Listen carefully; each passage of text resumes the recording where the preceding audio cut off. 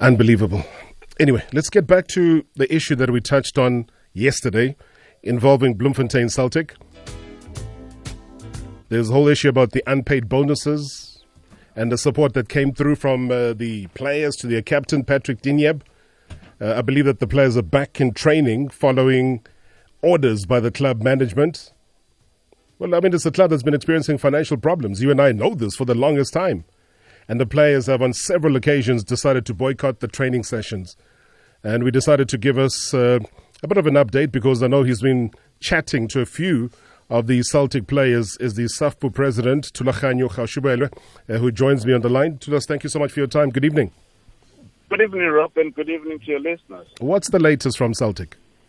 Rob, if I even get to the latest, I think this is absurd by the IAAF.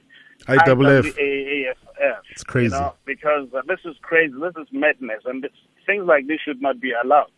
It's an insult to the human race, not only to South Africans, but to the human race. And we really need to stand up, and nip this thing in the bud, because this cannot go on. And this is absolutely rubbish. That's and absurd. We need to call it what it is.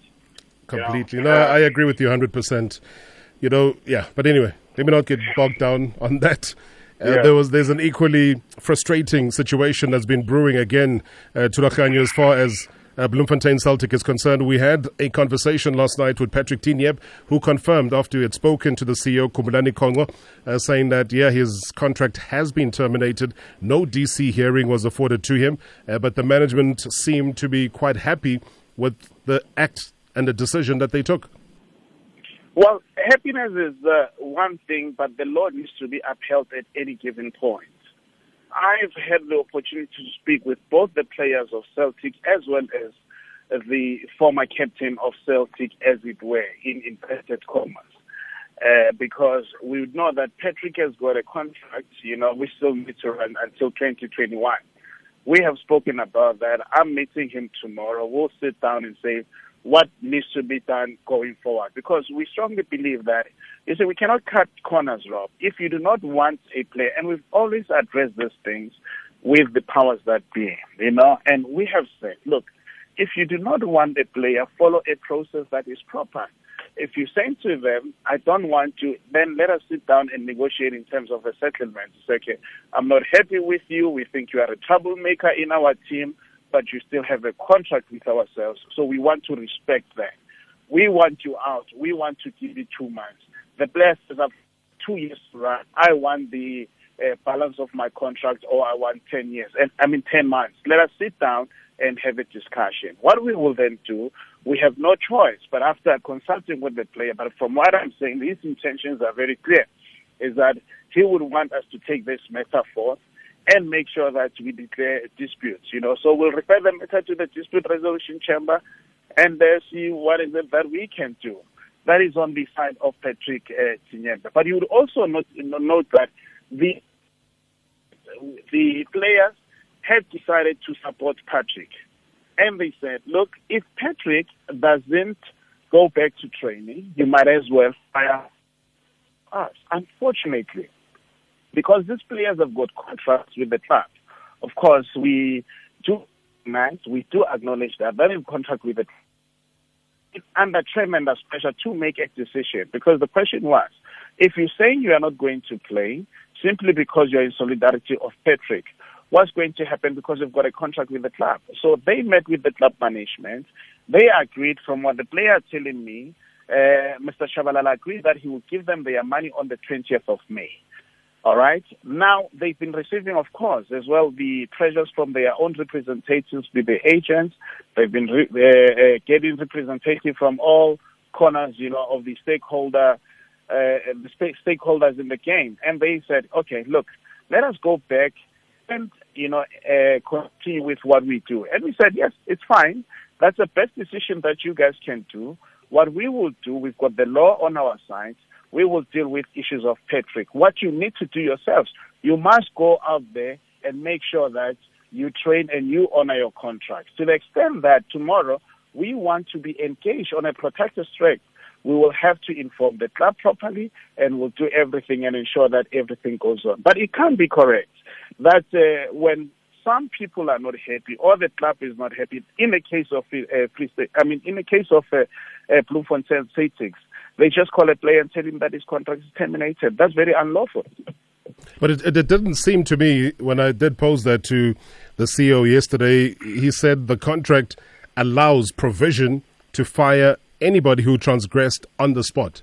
Do you go along with that, or is he misreading his own terminology and his own clauses within the contract that is signed up by Patrick Tinyeb? You see, sometimes we've got this ability of misreading the clauses in the contract. Maybe what we need to do, they need to show us what the contract is, where the clause is to say they can just willy-nilly terminate the contract of a player without really following due course. Because it can't be correct, Robert. It doesn't really happen. You cannot sign your rights away as a player. We live in a democratic, we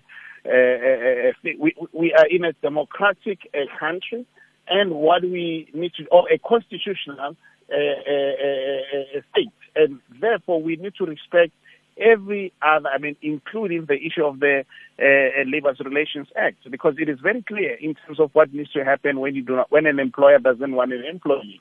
So there is no such a thing as far as we're concerned, from what we have seen in the contract, from what we have read in Nyembe's contract, that they can just willy-nilly fire the player. But it's fine. What we will do, we will follow the law as it were, and let the tribunal decide all what needs to happen.